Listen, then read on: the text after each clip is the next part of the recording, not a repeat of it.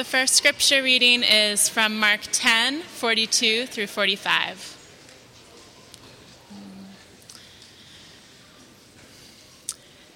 And Jesus called them to him and said to them, "You know that those who are considered rulers of the Gentiles lord it over them, and their great ones exercise authority over them.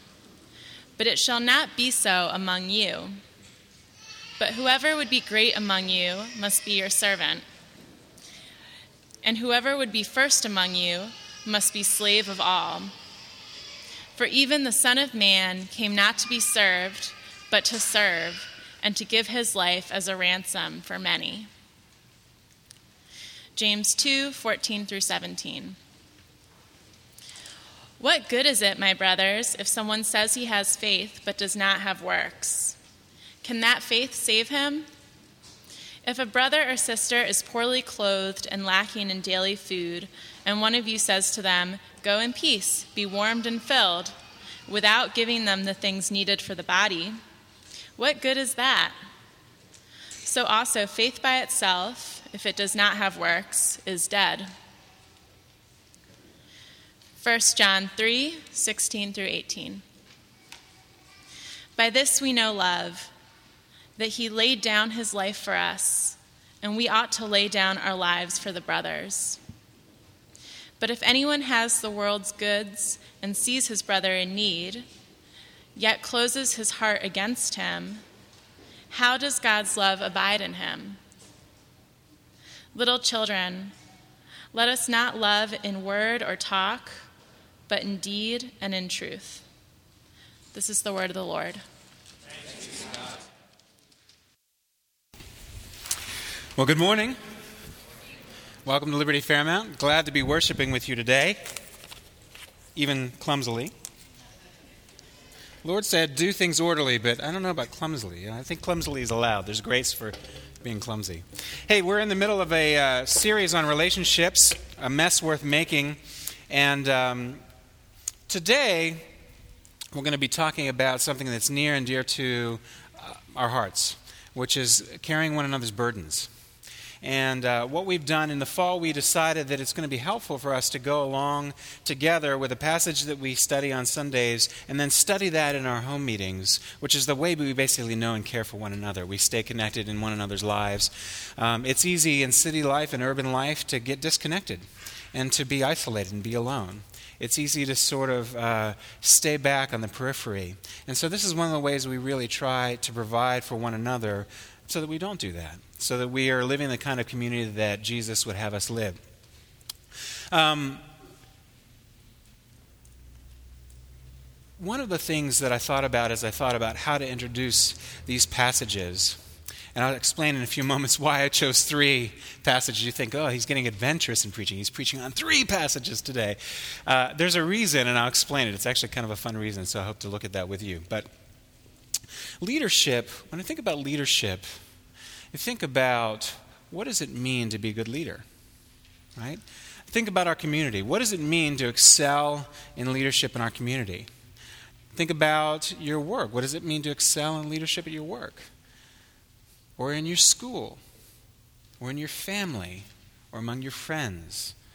What does it mean to excel in leadership? Now, there was I remember, first of all, seminary doesn't have any leadership classes, so you have to sort of take this as you go from other places. I remember I had a friend at Columbia Business School doing his MBA program, and he was friends with a professor, and he said, hey, why don't you come in and sit on a class, because he was feeding me things to read, and that was a great way to learn. So I said, sure, I'd love to see what class is like for you in your MBA program. So I went, and I sat in, and the whole class was about how to go into a new place of employment and immediately diagram the flow of power in all of the office, in all of the dynamics of the way that the offices work. So power, to get something done, power flows from here to here, and you understand how that flows, you understand how to make use of it.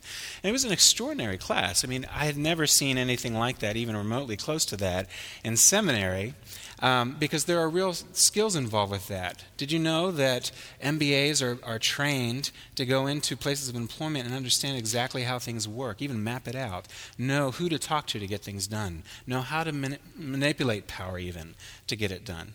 to make it flow so that you accomplish your goals. So it was an interesting thing, and I had a great discussion with him. But again, seminary is not like this. And I was thinking back to the 2008 banking crisis and the economy and the crash, right? And there were lots of MBAs involved with that. And a lot of them dove out windows and landed dead on their cars, 40 stories below, because something was wrong in their leadership that their MBA training couldn't give them. Something was wrong. Now, I have a friend named Max, and he wrote a book called The MBA Oath. And Max was at Harvard and did his MBA training there. And it was very interesting because I'll read you a little bit of their oath. He says, "Our mission is to facilitate a widespread movement of MBAs who aim to lead in interests of the greater good and who have committed to living out the principles articulated in the oath. The oath is a voluntary pledge for graduating MBAs and current MBAs to create value responsibly and ethically." Yet a lot of MBA graduates absolutely flat out refused to take that oath. Flat out refused. What's the problem? Clearly something missing, but what? Now what's interesting here is that this flow of passages, Jesus, James, and John, teach us what's missing. Jesus is here. We're going to take a look at it. Jesus corrects James and John about their leadership. He corrects them in the first passage. And in the next two passages, we see James and John writing later about what they understand leadership to be in reflection of how Jesus had changed them in their relationship. So that's how they flow together. We're going to look at servant leadership today. We're going to look at three things: the nature of servant leadership. We're going to look at the follow-through of servant leadership. And we're going to look at the balance of servant leadership. We're going to look at the nature of servant leadership, the follow-through of servant leadership, and the balance of servant leadership.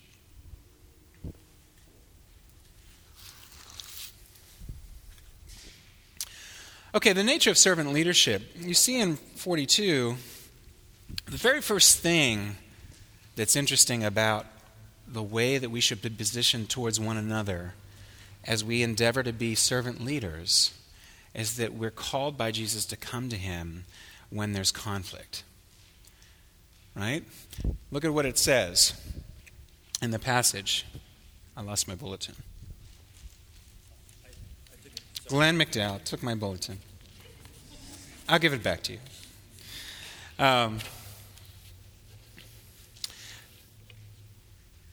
So Jesus called them to him. Right?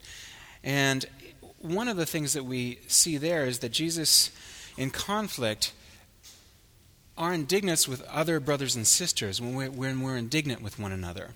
That's what I wanted to come to the passage for. Actually, it's not in the passage, it's before it, so you can have your bulletin back. How about that, Glenn? Right before it, what has happened? What's happened? What's happened to bring them to this point? Right before this, James and John say to Jesus, look, when you come into your kingdom, we know you're coming into your kingdom. We know you're coming into a position of rule. We know you're coming into a position of authority and power. We know that. And when you do, we want you to grant us whatever we wish. He says, well, what are you asking of me? And they said, we want you to grant us to sit at your right and your left hand. Right? So what happens there is that they're viewing a position of rule and a position of authority as something that is leverage for them. And it says that the other disciples hearing this became indignant with them. And that's exactly where we pick up in our passage where Jesus calls them to himself. So the very first thing we've got to see in servant leadership is that when there's conflict, and there will be conflict in leadership, one of the things that's true about leadership is that you are a target. You are a target for everything going wrong, whether it's your fault or not. That's just part of the burden of leadership. So one of the things that leaders need to do in the community is go to Jesus together. The first stop, right? He calls them to himself. We can go to him. In relationship to a position of rule and an exercise of authority over others, we're called to Jesus and to do what? To spot worldly relationships to holding rule and exercising authority. Right? He says that our relationship shouldn't be like that. Shouldn't be the standard sort of status quo, the way people relate to authority or power. They're not supposed to be like that.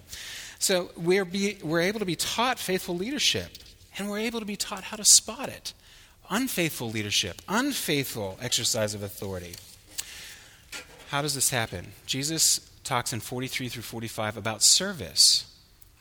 He's saying the discipleship lifestyle among my followers, if you follow me, the discipleship lifestyle is one of service. You should be living in such a way that you hold rule to serve your fellow brothers and sisters. You should be living in such a way that you exercise authority for your fellow brothers and sisters to serve them. Now, one of the things that he talks about there is whoever would be great. There is a desire to excel. There is a desire to do well. There is a desire to lead, right?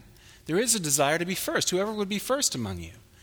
There is a desire to do that in the community. But James and John had originally come and said, if I could finally just have some power, it would make sense. If I could finally be in a place of leadership. Some of you have worked with bosses like this. Some of you have had to interact with people who hold their position over you and hold it over you. You know that they're the boss, and the way that they lead is through the actual title of what they do. Jesus is saying that's not the way that we're supposed to do it. It's actually it's the worst for pastors. He who would be first has to be slave to all, he says. And yet, Martin Luther points out that there's a priesthood of all believers. So every one of you, in some sense, has a pastoral component to who you are and the way that you have to live your life. And in that sense, we've got to be able to serve one another. So desire to excel here is upside downside. Your desire to excel is not serving yourself. It's not serving your own needs. It's not serving your own agenda. It's not make sure that life will go well with you. Your desire to serve, excellence in service, your desire to excel in excellence in the community is to be excelling in your indebtedness to the flourishing and good of one another. First, not your own flourishing and good first. You see that? The flourishing and good of one another. The reason the 12 were to serve as indebted to one another's flourishing and good first is that the greatest leader ever, even the Son of Man, he says, even the Son of Man, this is the Lord's Messiah. This is the one that the prophets wrote about, coming on clouds, bringing righteousness and reign of justice and peace and mercy. This is the one. This is the representative man. If there's a greater leader, there's no greater leader than this one. This is the one we're talking about. Even the Son of Man came to do what? Not to be served, but to serve. So the reason the 12 were to serve as indebted to one another's flourishing and good is because the Son of Man, the greatest leader ever, came not to be served but to serve. He didn't come for the benefit of preserving his life, but to give it up as a ransom for many, so that many could have life. When you think of leadership, now I read the leadership text. The first thing out of the leadership text is not that. First thing out of the leadership text is the meaning of leadership is that you have followers. People, you're casting vision and say this is where we should go, and people will actually follow you. There's no better definition in leadership than that. Granted, I think there's skill in that, and maybe even some giftedness in that. But the reality is here is saying you can have skill, but gutted without this, that skill won't amount to anything. You can live out of your giftedness, and many of you are very gifted. But if you don't live out the character of this, if you don't lead out of the character of this, where you're serving others for their well-being and their flourishing first, your giftedness won't amount to anything. Okay? So he's slapping down James and John for wanting to use a position of power and exercise authority over others. He said that's not the way that in the gospel you're to relate to power and authority. Kingdom leadership serves others so that they flourish for their ultimate good. And I say ultimate good because he ransomed them from sin and death. That's ultimate terms. That's why the Son of Man came. And so when we think about how far should we get involved in our leadership of serving others, for their ultimate good. Now, That's the nature of servant leadership. Next, we're going to look at the follow-through of servant leadership, James 2, 14 through 17. James had that talk had changed James. It had changed him. And he had an understanding of what that meant, and he spells it out in his passage. What good is it? He begins with a rhetorical question. What good is it? Meaning no good at all. So what good is it? And he's talking to Christians who know this, who need to know this. And we need to know this. What good is it if someone, who's someone, if anyone in the Christian community, if you say you have faith, what does that mean? It means professing Jesus as Lord. It means knowing that the Son of God came to earth, incarnate as a man, represented you, lived the life that you should have lived, died the death that you should have died, rose again, victorious over the power of sin and death, and comes to live in you, right? All of that is very powerful parts of the gospel, right? Very powerful aspect of what we believe. The centrality of what we believe is Jesus and what he's done.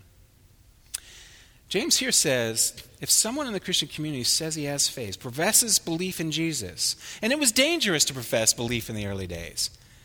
Dangerous. You know, later in some of the persecutions, some of the Christians died unwilling not to profess. I mean, they had to profess Jesus, and so they died for it when they were told not to. And some of them had their skulls drilled open and molten lead poured in, and some of them were just torn and drawn and quartered, and some of them were put in pitch and tar and lit as torches in the emperor's garden.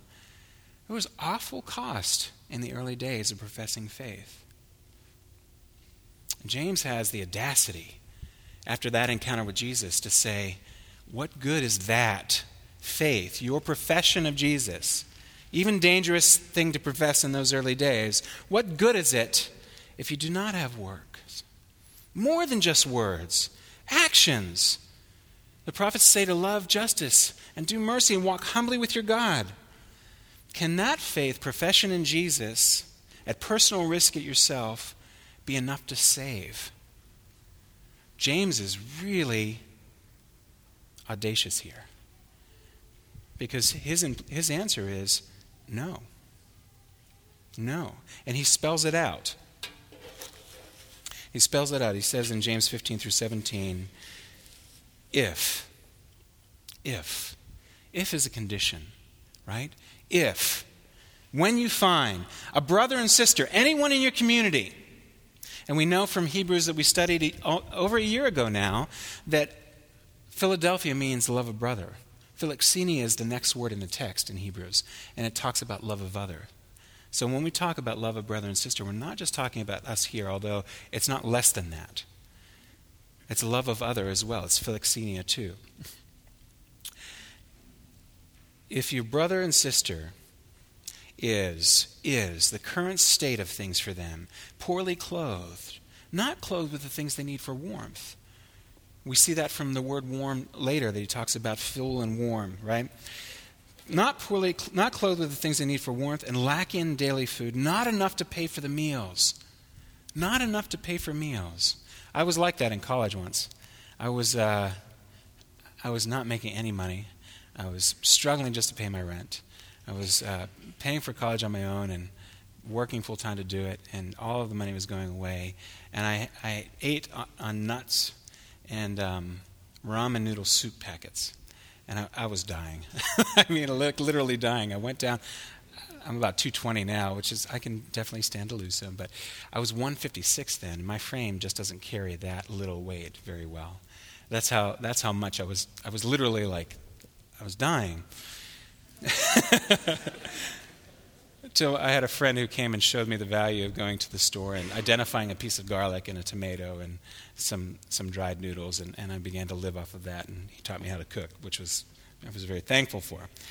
Nonetheless, lacking in daily food, not enough. Now here's the rub.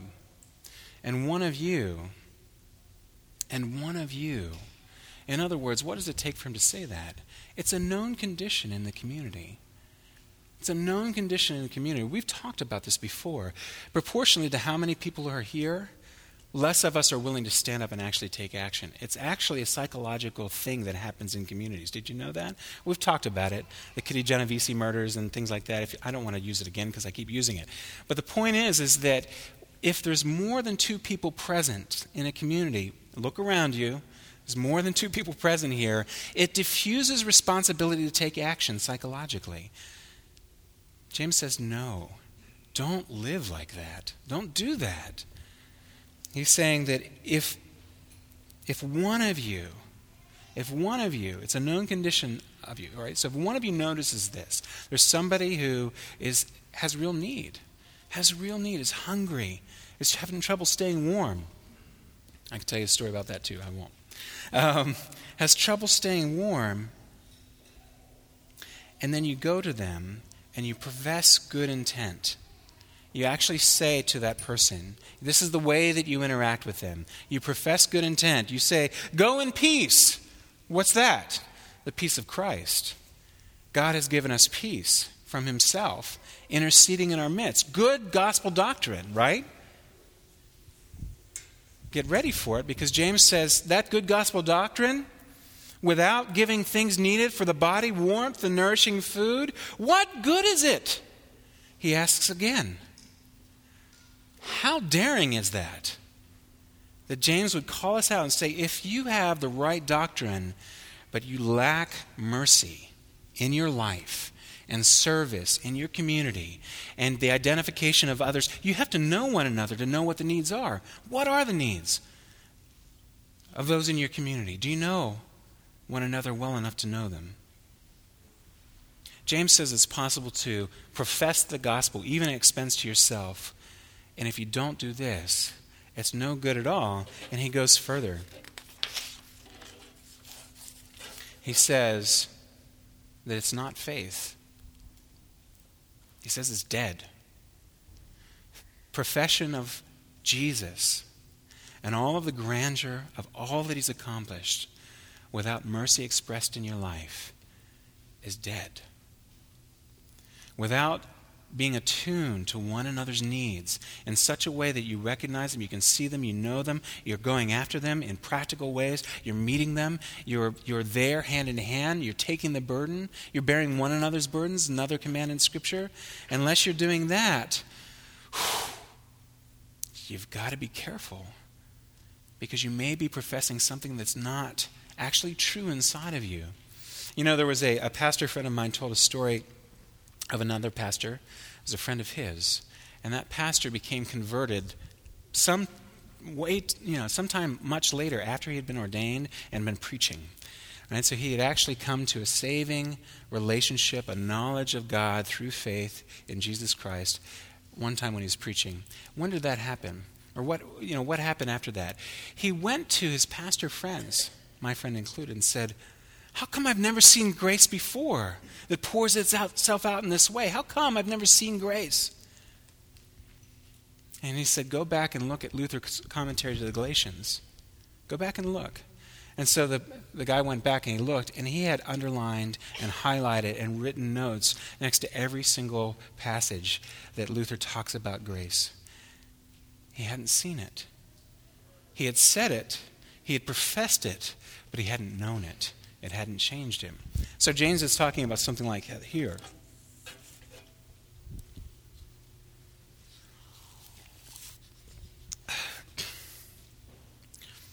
So the nature and the follow-through of servant leadership also have the balance of servant leadership. And John brings that out for us, okay? John brings out the balance. He's coming along the same tracks that James is as far as what does the gospel lived out look like. He's coming along the same tracks. But he has a slightly different way of bringing it out. And you'll see the same things, but he talks about the balance, the immense balance. He talks about sound doctrine. He says, by this, by what? Jesus' sacrifice. By this we know love. Jesus' followers have experienced God's love through his sacrifice for them. By this we know it. There's intensity of doctrine. There's clarity of doctrine. There's riches in the study of God and how he relates to us in theology proper that is so beautiful. And there's much of that we have yet to go after, or even taste. It's like I've said it before, it's like we nibble on crackers, and there's an entire feast in the next room, and wine abounding, and things to delight your palate, and the enjoyment of one another in fellowship and friendship over a wonderful meal. That's what God has in store for his people, giving them his presence. So we know love. Jesus' followers have experienced love, and that he laid down his life for us. He voluntarily gave his life to save his followers. And since that's true, John says, it follows. Since that's true, it follows that we ought to lay down our lives, give the resources of our lives as though they were not our own, but for the benefit of others. You see the thread? John was slapped down by Jesus too, and it made a difference in his preaching and in his life and the way that he instructed his community. Give the resources in our lives as though they were not our own, but for the benefit of others, for the brothers, fellow believers, people in the body of Christ who profess Christ. So there's sound doctrine there. He holds that piece together. He says this is important. Conservative churches often go towards the sound doctrine piece. And it's often, sadly, at the expense of the heart transformation piece and it lived out in practical examples piece. So we're not elevating just that piece of the sound doctrine. It's important. John points to it. We know this, he says. This is important. This is foundational. This is bedrock for our faith. But he talks about sound motive and then sound action. But there's a contrast. Again, if this happens, if anyone, not just someone, will get to it. I've heard that. I've heard that among us. Hey, you would be really good at this. Why don't you try it out? Try out this part of leadership. Oh, somebody will get to that. I mean, there's so many people here. Somebody will get to that. I've heard that reasoning here in our midst. We can't do that. If anyone, just not someone will get to it, but all of the believers' responsibility. You know when Cain slew Abel in the beginning? God talks to him. He says, where's your brother? And Cain responds, am I my brother's keeper? The implicit answer there is yes, you are. Yes, you are. Now, we don't see it spelled out as fully until we get to this, until we get to Jesus. So if someone, anyone in our community, any one of you, if you have the world's goods, John says, the things we need to survive, food, shelter, clothing, and you see someone in your community in need. In other words, you witness a distance between what you have and what they do not have. Yet you close your heart against them. What does it mean to close your heart against them? It means that you do not identify with their need as your own need. You do not identify with the people's needs around you and in your community as your own. Ownership's important. Ownership's important. It's like a friend who rode around without a seatbelt on. So you got to ride with your seatbelt on. Yeah, I know. Got to ride with my seatbelt on. Not riding with the seatbelt on, driving around. You got to ride with your seatbelt on. I know. Okay. So what happens? One day the friend goes through the windshield, survives, has a terrible accident, but survives. It's okay. It's all right. Next time you see the friend, click, putting the seatbelt on. Well, what's changed? You said you knew about it. Yeah, but now I really know. Right? Now I really know. It's important not just to identify with one another's needs in words, but to own them. There's a difference when we own one another's needs. It means proximity. It means intimacy. It means vulnerability. It means that we come in and we know we're alongside of you enough to carry, to help, to enter in.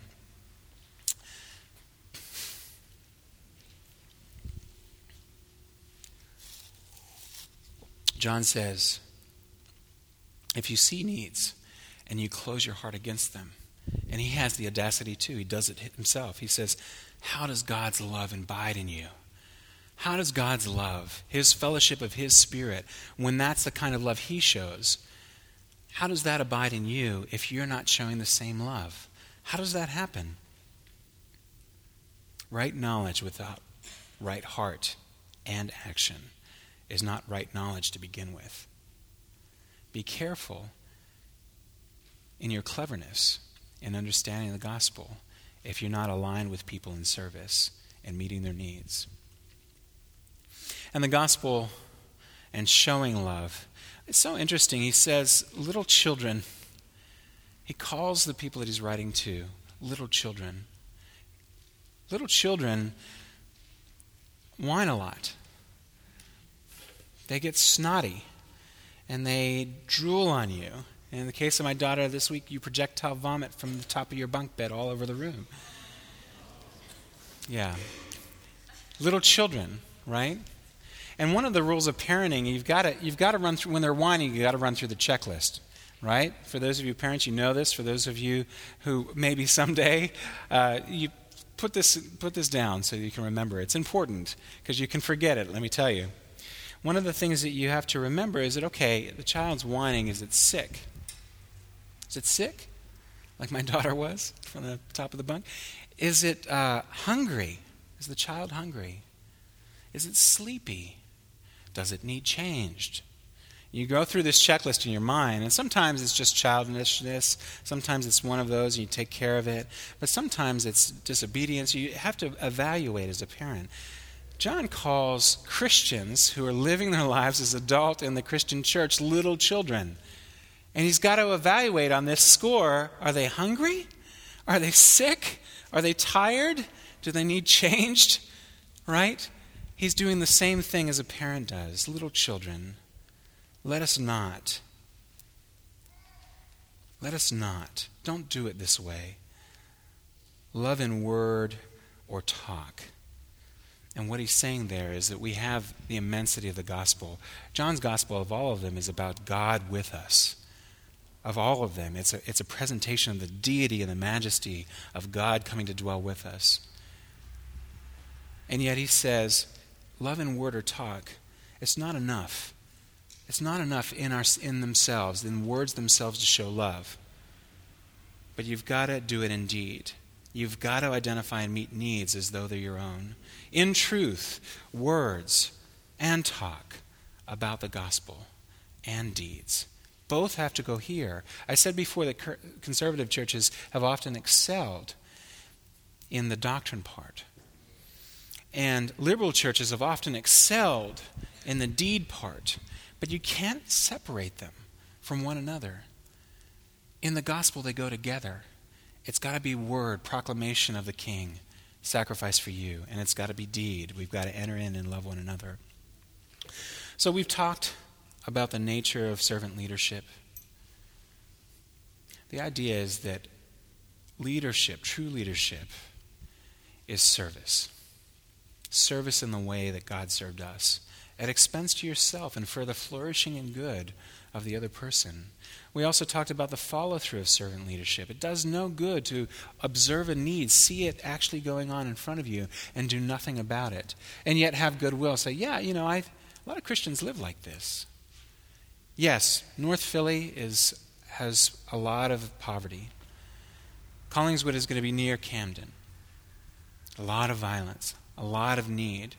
It's one thing to say, yes, I wish those areas well. A lot of Christians live like that. It's another thing to see the need and go right into it and begin to meet it. And the third thing is the balance of servant leadership. It's neither doctrine or deeds, but it's both. It's both held together. We've got to have both. Jesus has called us to serve others in our leadership as he served us in his. Let's pray together. Heavenly Father, thank you for your character and that you came not to be served but to serve and to give your life as a ransom of many. Lord Jesus, we're so thankful. And we ask that our thoughts would drop down into the midst of our hearts and explode into reality. And that from there they would pour out into our lives with one another, that we might be able to identify where each other has need, where our neighbors have need, and that we might take the simple task of entering into that need as we see it arise. Be with us, Lord. Be with us as we do that. Give us courage, give us strength, give us follow through, give us your fellowship. We ask in Jesus' name.